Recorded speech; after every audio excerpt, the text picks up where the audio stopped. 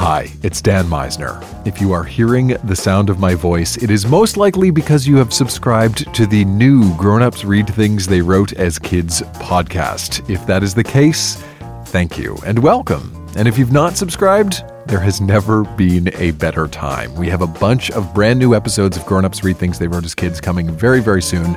I cannot wait for you to hear them. Plus, we have a bunch of live shows coming up all across Canada, quite possibly in your town. So if you are a fan of weird and wonderful childhood and teenage writing, 2015 is going to be a good year.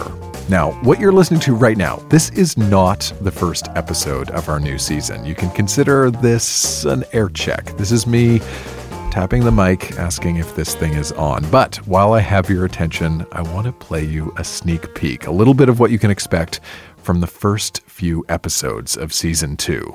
First up, one of my favorite Grown Ups Read Things They Wrote as Kids readings of all time. When Jason was 14, he kept a journal, and in it he chronicled what he now looks back and calls the life of a pretty dramatic gay teen. Here's Jason. So I'm going to be reading from a journal that I kept when I was 14. It was 1986, and my favorite TV show was Dynasty. If you were a member of the opposite sex, what would your name have been? I know that if I had been a girl, my name would have been Candace. Names are strange things. I'm not talking about names like egotist and show-off. I'm talking about our own personal ones, like John and Betty. Names can be long, short, stupid, or elegant. When I hear the name Faye, a name I personally like, you know, 14-year-old kid, I conjure up a vision of a wealthy, sophisticated fashion designer. She has jet black hair pulled tightly into a bun. She has olive-colored skin, and she is wearing a black knee-length skirt with an oversized yellow smock-like jacket with shoulder pads to make her waist look slender. An extremely attractive woman. Sometimes, though, names are stupid and cruel. There was once a lady on the Phil Donahue show, and her name was Holly Wood. My mother works with a man named Pete Peterson, and when he answers the phone, it sounds like he has a speech deficiency. Better known as a stuttering problem. How would you like it if your name was Thomas Thomas or Catherine St. Catherine's? I personally like elegant names such as Ashley, Corinne, Faye, Emily, and Alexandra. I wish to name my daughters these, but if I have a boy, Hunter, Adam, Alexander, or Cole will satisfy me. I was thinking the other day that if I ever became an actor, I think I would change my name to Alexander Terrell. I love this name. I wish I had been named Alexander, but since I am only going to become a psychologist,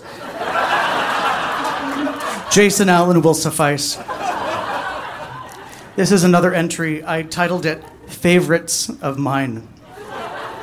One night, as I was just about to go to bed, I had a brainstorm.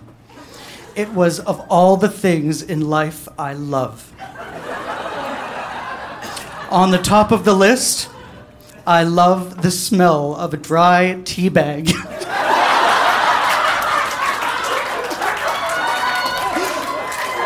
Who doesn't? You know.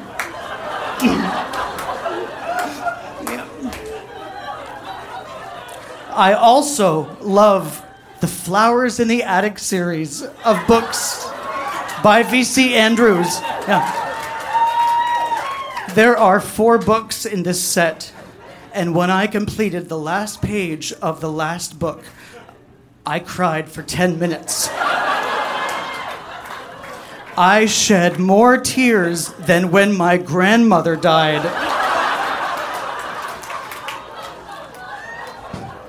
I love glamour. Tuxedos are my favorite kind of clothing. I have only ever worn 3, but when I put one on, I feel as if I have been transformed into some sort of wealthy man. I also love applause.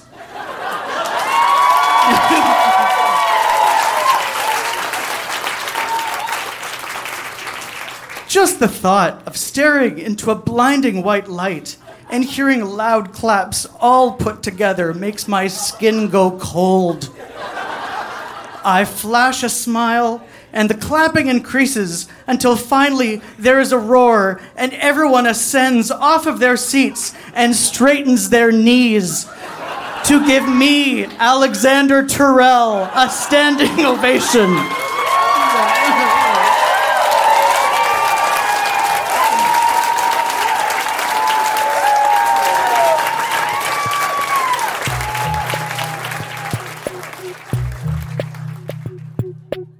Finally, I want to play you a short sneak peek from an upcoming episode of Grown Ups Read Things They Wrote as Kids. This is Lexi, reading from a diary she kept when she was a teenager. Lexi describes herself as a sexually curious, insecure 13-year-old. Now, as a quick heads up, this reading does acknowledge the existence of first base, second base, and, depending on where you went to school and how far you want to take a baseball metaphor, third base. Here's Lexi on stage at our live show in Montreal. December 14th, 1998. Dear Diary, David is in Florida. I miss him an incredible amount. He's amazing. Just everything about him is perfect. I love him. I know he likes me. Well, of course he likes me. Why would we be going out if he didn't like me? We didn't kiss yet, but we're gonna. The first thing we're gonna do is kiss. I want to stick my tongue so far down his throat he'll be choking.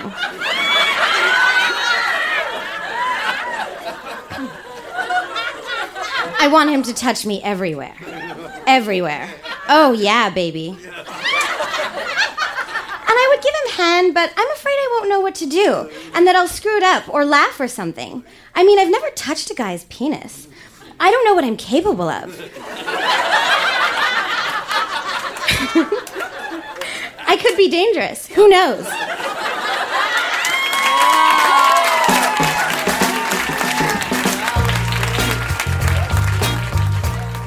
We will hear more from Lexi's diary this season on Grown Ups Read Things They Wrote as Kids. If you have subscribed to the podcast, you're going to get new episodes starting early in 2015. And if you have not yet subscribed, what are you waiting for? There are links to iTunes and the podcast feed in the description for this file and at our website, grownupsreadthingsttheywroteaskids.com. That's also where you can sign up for our mailing list and find our upcoming tour dates. We're traveling all across Canada this year, and we would love to hear your childhood and teenage writing.